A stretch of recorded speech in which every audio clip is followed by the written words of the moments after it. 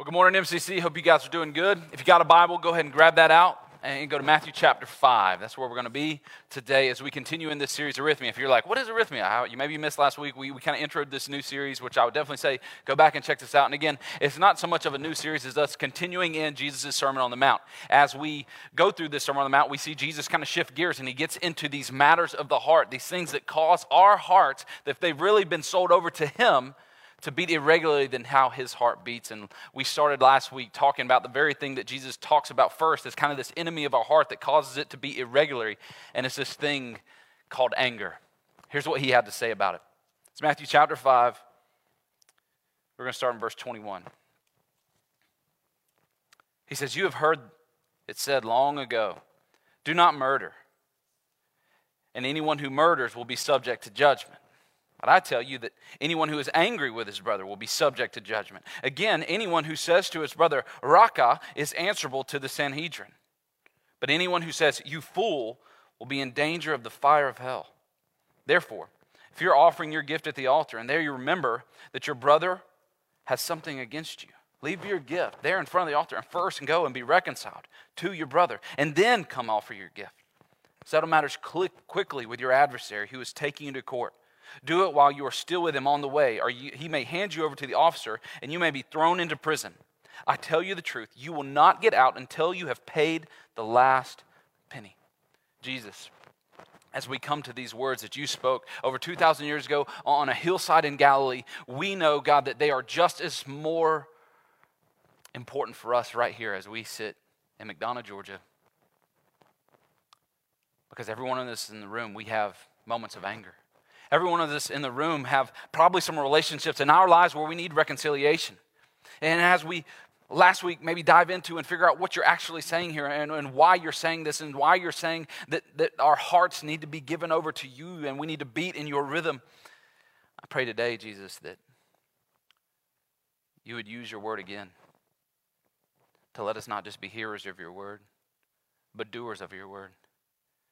You didn't preach this sermon so that people would have knowledge. You preached this sermon so that lives would be changed. And I pray, Jesus, that I can do the same thing today by the power of your Holy Spirit. In your name, amen. So last week, we began unpacking this passage, and we talked about anger and how anger is something that wells up inside of us most often when things don't go our way. We made the point last week as well that there is a type of righteous anger, that we see moments where Jesus gets angry, where God gets angry, where Paul says, hey, in your anger, do not sin. We're going to get into that passage a little bit here.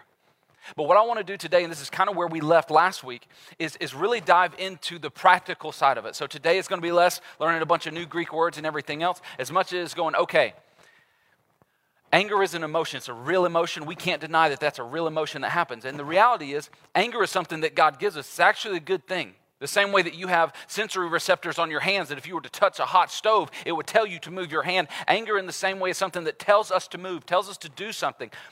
However, a lot of times we have a hard time processing, maybe doing the right thing when that anger comes up. Because it's an emotion that's not going anywhere. And that's why Jesus hits it, number one.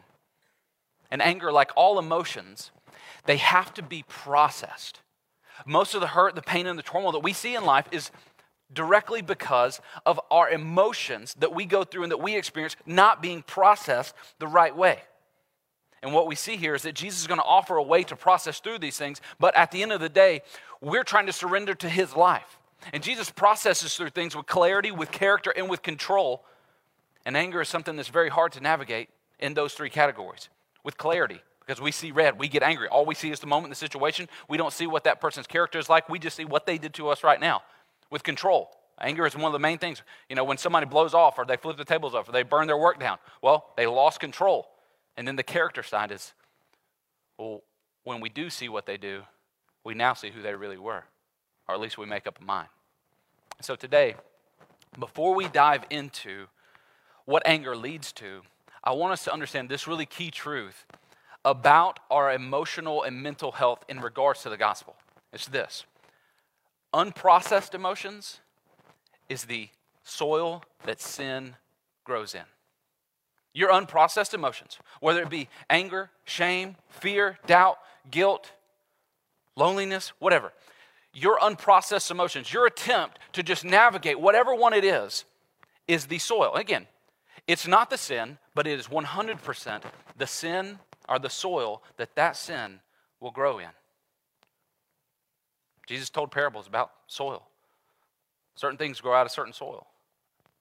It's just a principle.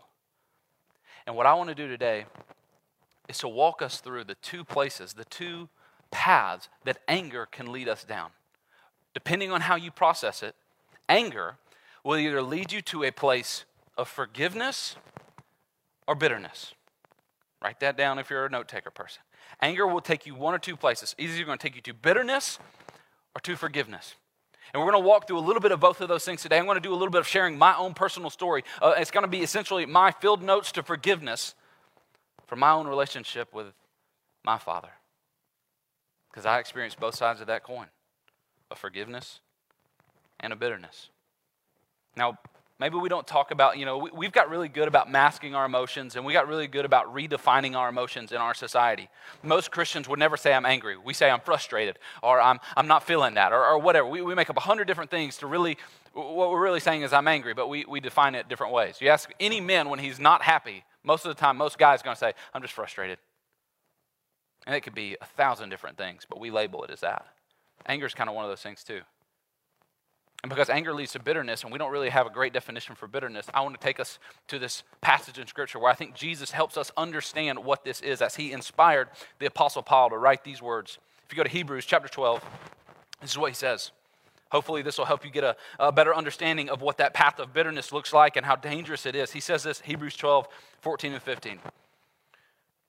He's trying to help a church. He's trying to help a people just like us. Applies to our everyday real life. He says, strive for peace with everyone. You guys don't think that's funny, do you? You don't at all. You think it's hard. Like, it is hard. Strive for peace with everyone. Like, that's in Scripture. That's not on Facebook on those little posts. Strive for peace with everyone. There is not some long-haired, bearded hippie in a tie-dye shirt who wrote this. This is the Holy Spirit. This is our God said this. Strive for peace with everyone. And everyone, I could go and study the Greek here, but I can tell you, you could do all the studying you want on everyone. And it's going to mean everyone, no matter how you shake it, everyone. It says strive for peace with everyone. And what's even more fascinating, if you know the context of Hebrews, he is writing this to a people who are being oppressed and abused by people who were taking advantage of these believers here because of their faith. And he goes to them. Not in this, big happy-go-lucky hippie commune. Hey, live at peace with everyone. Well, it's really easy. We're all sharing the bread. We're all drinking from the same cup. Yeah, we can live at peace with each other. He's saying, live at peace with everyone. Even the people who are putting you in jail. Even the people who are taking your rights away. Live at peace with everyone. And for the holiness without which no one will see the Lord. Strive for peace and strive for the holiness. This way of living our lives that show that we are representing a holy God, a just God, a right God. If we don't, he says, no one will see the Lord. And I love this next passage. And I never had fully understood what this week until I put it in the context of what Jesus says here in the Sermon on the Mount. He says, see to it that no one fails to obtain. If you're an underliner in your Bible, or underline those words, fails to obtain. See to it that no one fails to obtain the grace of God. Now, if you have a very high view of God, you should read a verse like that and go, hold up, stop, wait a minute. I am to see to it that nobody else fails to obtain the grace of God. You've heard me put grace way up on a really high shelf for us. It's an amazing thing. But here you see God going, you need to see to it that no one fails to obtain it. The cynic in me reads that and goes, God, how could I stop your grace? God, how could I defer or stiff-arm somebody from experiencing your grace? I think there's something in there. See, Jesus is saying something critical, and I want to piece it together with what he says next, because he, I think, gives a tell of what he's after here. When he says, see to it that no one fails to obtain the grace of God, the next thought, the next part he says, that no root of bitterness springs up and causes trouble, and by it many become defiled. It's as if he's saying, you withholding grace for somebody, giving them grace and forgiveness for what they've done wrong to you will also be the very same thing that may keep them from experiencing the grace of God. Now, we should pause there because that's heavy. That the grace that we withhold can potentially be something that causes somebody to never have an encounter with the grace of God. Because if they see in us, again, he says, you people who are striving to live at peace with everyone, admonishing and living out the holiness of God. So everybody around you should know we're Christians, we're followers of God, we're doing things a little bit differently. If they see you withholding grace from them, what they're seeing is the fruit of a bitter root. And he says that bitter root can be something that causes people to not experience the grace of God. And you took a part in that. Now, that should cause us to wake up. That should cause us, again, not to go, okay, well, let's make sure this bitterness stuff happens, but to go, okay, if that's what anger can lead to, anger can lead to bitterness, and bitterness can lead to people not experiencing the grace of God at our doing, then we've got to go, okay, man, if that's where that path leads, then I want to know, and I want to explore where the other path leads, the path of forgiveness. Before we get on that path and how we've walked through that and how I've experienced that, I want to show you another warning that Paul gives in Ephesians chapter 4, verses 26 and 27. He says this. He says, in your anger, do not sin, which is also him giving us the path to be angry. He says, if he said, do not sin, do not be angry, we would have gone, okay, so I'm not allowed to be angry. He says, in your anger, do not sin. And he had to put those really close together because he knows when you're angry, you're really close to sin. And it can go one way or the other, right? Again, Paul says anger puts us at this crossroads where we can either go to forgiveness or we can go to sin and bitterness. He says, don't let the sun go down while you're still angry. Do not give the devil a foothold. You guys remember when you were fighting with your siblings when you were growing up, or you're chasing people through the house? You little brothers or little sisters in the room, and I'm an older brother, so I was usually the one chasing. Usually a little brother or a little sister, they're cowards. And so, no, just kidding. Some of you, they usually you're doing something and they smack you in the head or they do something with you. And then they know because you're much bigger, they can't win the fight. And so they take off, they run. And they run. And as long as they can get in their door and close that door and get behind it and hit it on lock, they're okay. And they can wait it out. But we all know, us older siblings or other people who've been at the house or done whatever, if we can get that foot, boom, just stop. You can't don't want to put your fingers in there. That's stupid. You're gonna end up walking around like, how'd you lose your finger? Well, my brother, when I was 3 years old, he cut it off in a door. But you get that foot in there, they can't close it. And Jesus is inspiring Paul to that same reality that when we're bitter, when we're unforgiving, and we've got that anger and we let it lie, it's doing stuff. It's keeping a door open. And keeping that door open is essentially an invitation to say, Satan, come in and do whatever you want in the situation because I'm not willing to close the door through forgiveness. It's a dangerous spot to be. And that's why I think the words of Jesus' brother James are incredibly important here. Jesus' brother James, which I'm sure they have probably had some really unique interactions around their house. I'm sure I would love to ask James, Jesus' little brother, what was it like being angry at Jesus? How'd that go? What was it like, when he gave you a wedgie? How strong was that? He said this really hard thing that I think really goes into this place, and this is why I wanted to have this talk. I wanted you guys to get anger from a theological, from a deep-rooted place, as we talked about that this week. But at the end of the day, we got to walk through what do you do with it.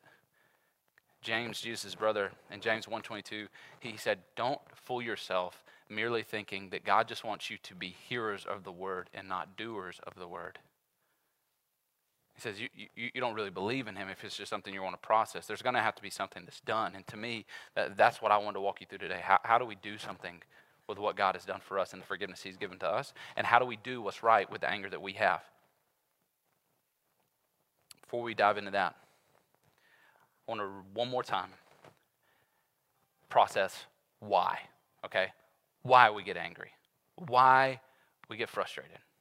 We live in a day and age where it's really quick, and what we really want to do is just blame everybody else. Well, I'm angry because they did this. I'm angry because they voted that way. I'm angry because I may have to put a mask back on. I'm angry because gas prices are going up. I'm angry because lumber costs $4,000 for 2x4. I'm angry because of whatever it may be. I'm angry because of this. James, in typical Jesus family line fashion, he makes a point by first asking a question. Because he knows, just like his older brother did, that questions get to the heart of the matter. He said, what causes fights and quarrels among you? Don't they come from the desires that battle not around you? They come from the battles that are within you. To say, I want it this way, I want it that way. The battles that are within you. He says this, and he's explaining, okay, that's where they're coming from, and then he says, this is why. He says, you desire, but you don't have, so you kill. Which is tying right back into what his older brother Jesus said. So when you get angry and you get mad, you get frustrated and everything else, you are killing people. You are saying, you're dead to me if you're not going to give to me what I want from you. You're dead. This is metaphorical killing and real killing. He says you covet, which is wanting something that's not yours yet, but you cannot get what you want. So you quarrel and you fight. And this is the last sentence that's so key in understanding this. You do not have because you do not ask God. So we could really simply answer the question, on a way to, like if your fourth grade kid asks you this, why do people get angry? The incredibly simple answer to why do we get angry is simply because we don't get what we want. We just don't get what we want. But I think it's deeper than that. And I think it's a little bit deeper, and we see the deeper level that I think James is trying to take us to, because he watched his brother go here, and he heard the sermon here, and he understood these things. When he said that last sentence, when he said, you quarrel and you fight, you do not have because you do not ask God. See, the deeper answer is we get angry because we are asking someone else to give us or to be for us something that only God can give us or be for us. That's why you're angry. It's not that you just didn't get what you want. It's because you place God-like expectations on that person to give you something that God only could give you. And that's my story. I'll start it in a sweaty garage in the middle of July with 10th grade version of me. It's moving day. Cleaning out the house that I grew up. Cleaning out the house and moving everything out of the house that had been my home for a really long time, that I had seen a little bit of everything, good, bad, ugly, and everything in between. We're unpacking this house. We're loading into a U-Haul truck, and me and my mom and my sister are getting ready to move to the other side of town because my parents are getting divorced. My dad had been in and out of the house during that period of time. My parents had been separated, but he's there that day kind of cleaning up the last bit of his stuff. And as we're getting ready to lock the house back up, I remember standing there in the garage with him. I'll never forget these words. He gives me a hug. He stands back, puts his hand on my shoulder. He looks me in my eyes and said, Trent, I want you to know that this isn't going to change anything between us. Everything in me wanted to believe that was true as a 14-year-old young man, that my dad was still going to be my dad, that he was going to still show up at the games, that he was still going to be a person who could help me navigate dating and girls and driving, hard conversations, getting a first job, putting a resume together, somebody to talk to, somebody to hang out with, somebody who could see who could eat more hot wings with. But it did change things. What happened from him showing up a couple of times at our new apartment became months without seeing him. And I watched my mom struggle through multiple jobs to be able to keep food on our table as we're living in this 2-bedroom apartment now, trying to make ends meet, and she's doing a lot of it on her own. And this anger began to well up inside of me as I watched this man who used to be my hero become, in my eyes, a coward, an abandoner, someone who had rejected a woman who had rejected me and my sister. And anger and resentment grew and welled up in my heart because he let us down. It wasn't supposed to be this way. And I remember during those moments struggling, lashing out on my mom, wanting her to do both. Wanting mom, why am I tucking her in at night? Why am I tucking my little sister in at night? Why aren't you here? Why am I having to ask every one of my buddies for rides home? Do you know how embarrassing it is to ask, this kid can't bring me home, this kid can't bring me home, this kid can't bring me home, and now I've got to go ask Coach if he can take me home. Like everybody else is getting picked up. Where are you at? I put a crazy amount of unneeded pressure on her because her car was at the other job. I was angry. I didn't understand what was going on. And I was angry at him. And I was angry at him because I was doing what that verse that I just read you said not to do. I was looking at an earthly father to be the heavenly father that I wasn't experiencing. I was expecting him to give me Abba Father things when he was just an earthly father. Now again, men in the room, you should be the primary example through which God shows his fathering love to and through. But at the end of the day, you're just a shadow of the substance that is him as a heavenly father. And with that void pulled out from under me, I was lost, desperate, in need of hope. Luckily, around that same time, I started going to church way more consistently. I had an amazing youth pastor who poured into my life and pointed me on the right track. And during that time, I began to figure out who God was as a loving heavenly father. And I began to realize that in the absence of an earthly father, him fully pulling away, that this God person who was up in heaven wasn't just this person who had to keep their rules and wasn't this person when I prayed to when I got in trouble or I didn't study for an algebra test. This was actually a father. This was actually a dad. This was actually someone who I could go to, I could talk to, I could ask questions to, I could be angry with, and him be okay with it and still love me and embrace me all through it. And that all of my life, as I began to look back on checkered past after fight with my family, after all the things that had happened, that he had been there all along, writing stuff in and protecting me, and even in these very moments as a high school student, had aligned me with people who would point me to his love. And through that, pointing to his love, I felt a call to ministry be placed on my life. And I pursued that. I went into college at Atlanta Christian College, pursued ministry, was doing that there, was playing baseball, doing ministry. And during this course of time, the only things I had really heard about my dad, who missed senior night of baseball game, missed graduation ceremonies, and it wasn't that he was out of town on some work trip or something like that, that he was strung out on narcotics. The only thing I had heard about him, and it came from my mom, as she, and my family is half Italian, and one of the reasons my house was a really fiery place to grow up in was because both of my parents really knew how to get angry and really knew how to throw some words and really knew how to at sometimes throw other things as well. And in those moments, I know my mom got so frustrated that she's like, I can't keep making these meat. So she got through, you know how women, you know how you guys are, right? Like when you're angry, there's no better private investigator than an angry mama or an angry wife. And she found out where he was. And her desire was to go and not to, how dare you, but to say, I need help. You got one who's trying to go to college and play baseball, and you got one who's trying to, be a young woman and everything else. We need help. And she finds out the place he is and sees him, and he's thinner than he's ever been. Looked like he was caving in on himself, and that's what she comes back and she tells me. And so that's the only image I have of this guy. And there's this one Sunday I made it a habit while I was in college to come back and visit my grandparents, who were the heroes of my life, man. I would not be here if it had not been for the image and likeness of Jesus that I saw lived out in their life and how they welcomed me in. And my granddad, man, he is still to this day my hero, and so honored by God that I could come back to Georgia and be your lead pastor so that I could be close to them. I was over at their house, just eating. Just good Southern food. Got out of the cafeteria. You know how college cafeteria food is just absolutely terrible. So every Sunday I made a habit to come home and get fried pork chops, fried okra, mashed potatoes. I'm sorry if I'm making you guys hungry. But I made a point to be at their house every single Sunday. So I'm there. And this particular Sunday, I see a different car in the driveway. When I pull up, it's my dad. Those are his parents. And he doesn't come out, doesn't eat lunch with us. He spends the most of the time while we're out there eating in a room, just kind of tucked back, doesn't come out. And I know, now on that side of things, it was because of shame, it was because of fear, it was because of guilt and everything that he was feeling. And a lot of those emotions are welling up in me, I know he's here. But at this point in my life, I had begun to process through some aspects of this verse. As I'm there at the house, I know he's in there. This is the point that God had got me to. There's a passage I want to show you, and I want to walk you through how I walk through this. So the passage is 2 Corinthians 5:17 through 20. It says, therefore, if anyone is in Christ, a new creation has come. That had happened in my life.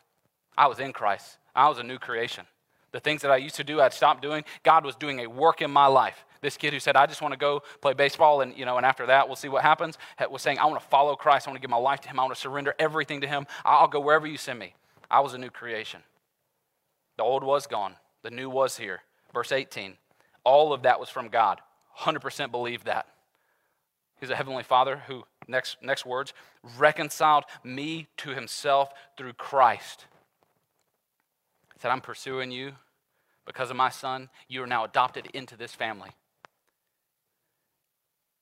Then it says he gave us a ministry of reconciliation. And even that part, I was like, yes, heck, that awesome. I want to, most every kid who grows up in the same household I grew up in doesn't have what happened in my life happen to them. They repeat the cycle and they become the same one and the tree continues to bear bad fruit. But I said, God's committing me to the ministry of reconciliation. I'm going to go out and I'm going to spend my whole life connecting people back to a loving God. Then verse 19, that God was reconciling the world to himself in Christ, not counting people's sins against them. And that's the part I had a really hard time with. See, it was really easy as a young, fired up Christian to go, I can't wait, I'm excited, I'm vibrant, I'm willing to ready to go to reconcile the world to God that they've sinned against. But it's a whole different ballgame to say, I'm ready and willing and fired up about reconciling the world. No, wait, a dad who didn't just sin against God, but sin against me. See, all those other metaphorical people I was going to be used by Jesus to save hadn't sinned against me, hadn't let me down, hadn't walked out, hadn't been the cause and the root of the rejection and the anger I felt. So it's a whole different ballgame when it becomes the one person you've got to forgive, not these metaphorical people that you just as a Christian get to go out and witness to and save and everything else. When Jesus starts asking you to forgive the person who's not just sinned against him, but has sinned against you, whew, because you do what this verse had. He says, God didn't count your sins against you, but most of us in the room, for the people who have really hurt us, we counted them against them. We've counted them up. We know. I had a list of all the reasons I should hate his guts. You weren't here for this. You weren't here for this. I watched mom do this. I had people coming into my house. I'm like, who are you? Like all of these things. I had a list of things I was holding against him. And I was perfectly fine holding those things against him. I got in my Toyota Camry after dinner, hugged and kissed my grandma and my granddad goodbye, and I start heading out. And something, I don't know how to explain it other than the Holy Spirit of Jesus stops me. I don't make it a mile away from their house before the wave of emotion starts. I'm just broken, tears just snotty in a Toyota Camry. Man, I don't know if you've ever had that happen to you. I don't know. It's bad.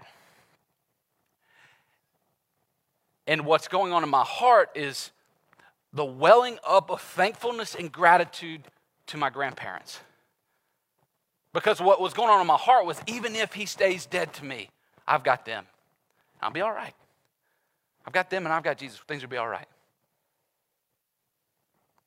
And I walk in the house and I walk in just crying. And my grandparents, they probably hadn't seen me cry since I was little. Walk in crying, hug my grandma, hug my granddad. And I just tell them, I'm so thankful for you guys. I love you. I'm so thankful for you. And my grandma, she looks up from her chair and she says, Trent, your dad needs to know you love him. At that moment, I've never been more mad at my grandma. Like, how are you going to completely undermine this emotional moment of me being thankful for you and telling me to go forgive this guy? How are you, what? Isn't that just like the Holy Spirit to say, here's your motives, here's mine, let's dance. And everything in me, guys, that wanted to look my grandma in the eye and go, no, I'm good. And listen, everything in us that wants to, and some of you have been here in this situation, where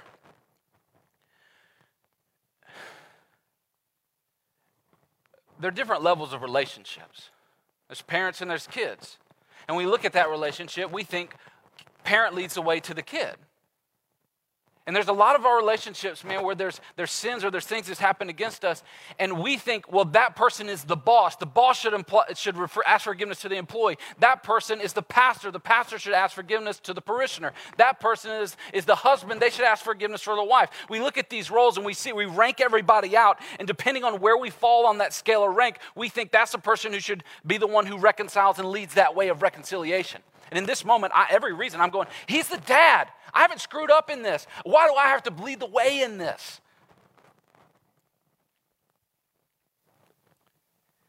And so, I don't know, against my head, I follow my heart that I believe was beginning to beat in rhythm with Jesus. I believe if I walked out of that room, arrhythmia would have happened. I've been out of rhythm with Jesus. I don't know what the rest of my life, what the rest of my ministry, what the rest of my family, what the rest of my fatherhood would have looked like had I chosen to stay bitter and broken. I remember I get up and I walk into the living room. I still remember a Falcons game was on. He was watching the Falcons game, kind of heads down. The only glow in the living room, like it was, all the lights were off, but the only glow was kind of the TV coming back on him. And I walk in and his head perks up and he sees me and his head goes back down. I walk all the way over to him and his head, once I get closer, his head looks up at me. And I lean down, hug his neck. I look him in the eyes and I say, Dad, I love you and I forgive you. Those two sentences. And I get up and I leave.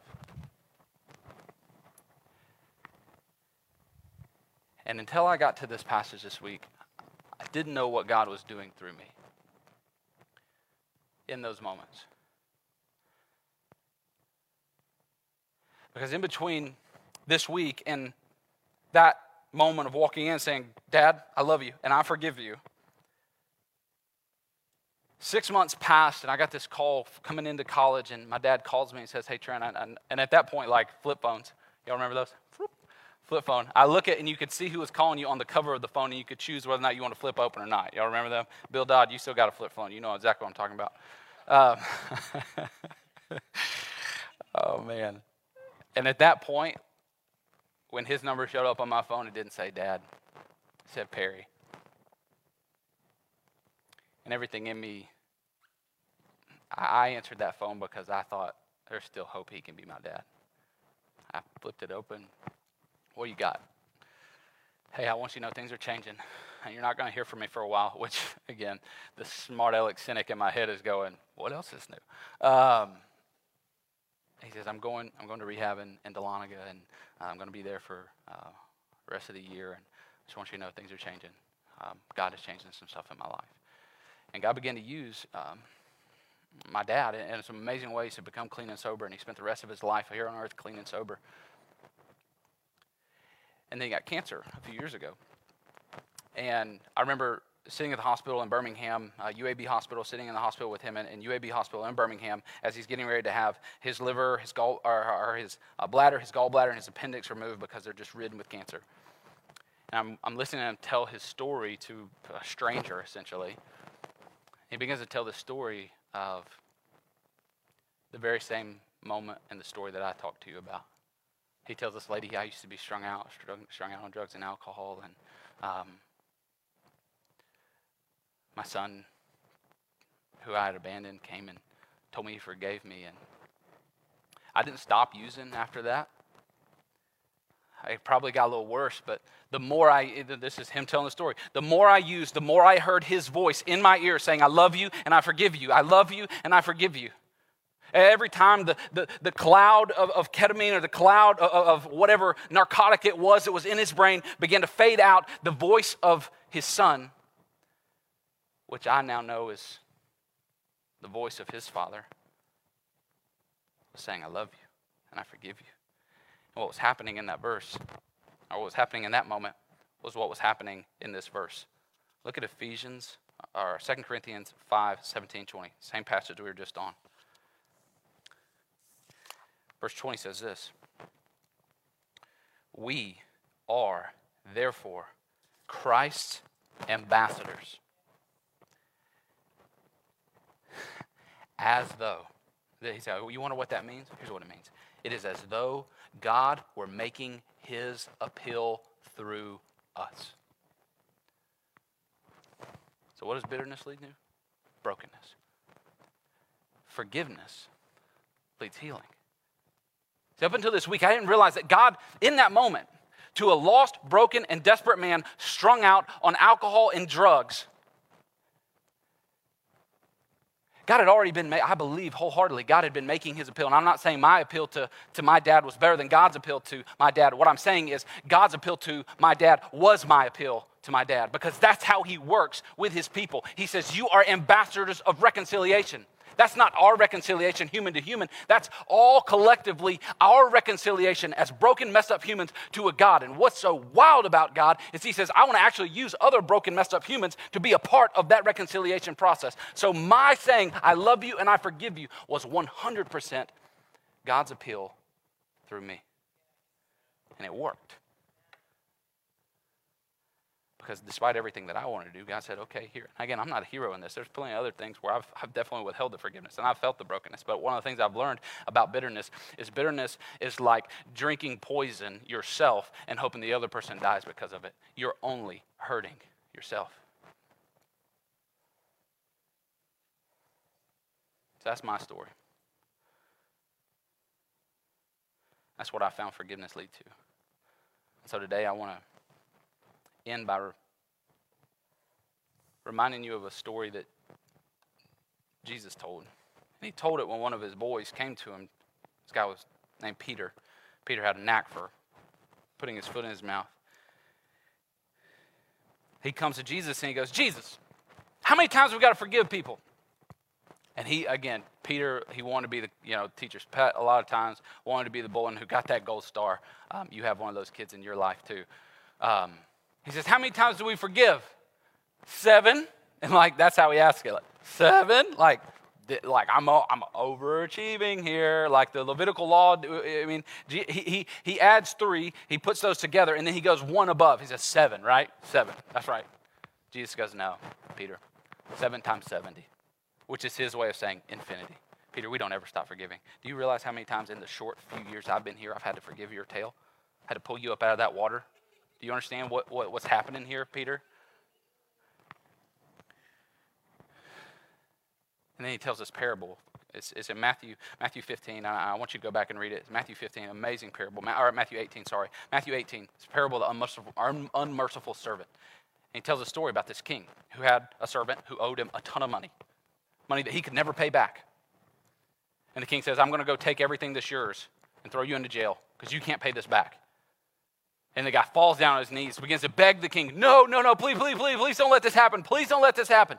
The king has mercy on the servant, forgives him. That servant goes out, goes on his jolly way. He's rocking and rolling. He's just been forgiven of all those debts. And then he, again, who'd been working, he remembers one of his old buddies from a long way back. And he sees him, and he still owes him about $30. He says, where's my money? You owe me. Pay this back. If you don't, I'm going to, and he begins to kind of strong-arm this guy.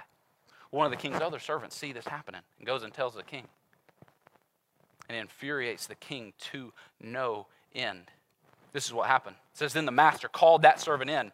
You wicked servant, he said, I canceled all your debt of yours because you begged me to. Shouldn't you have had mercy on your fellow servant just as I had on you?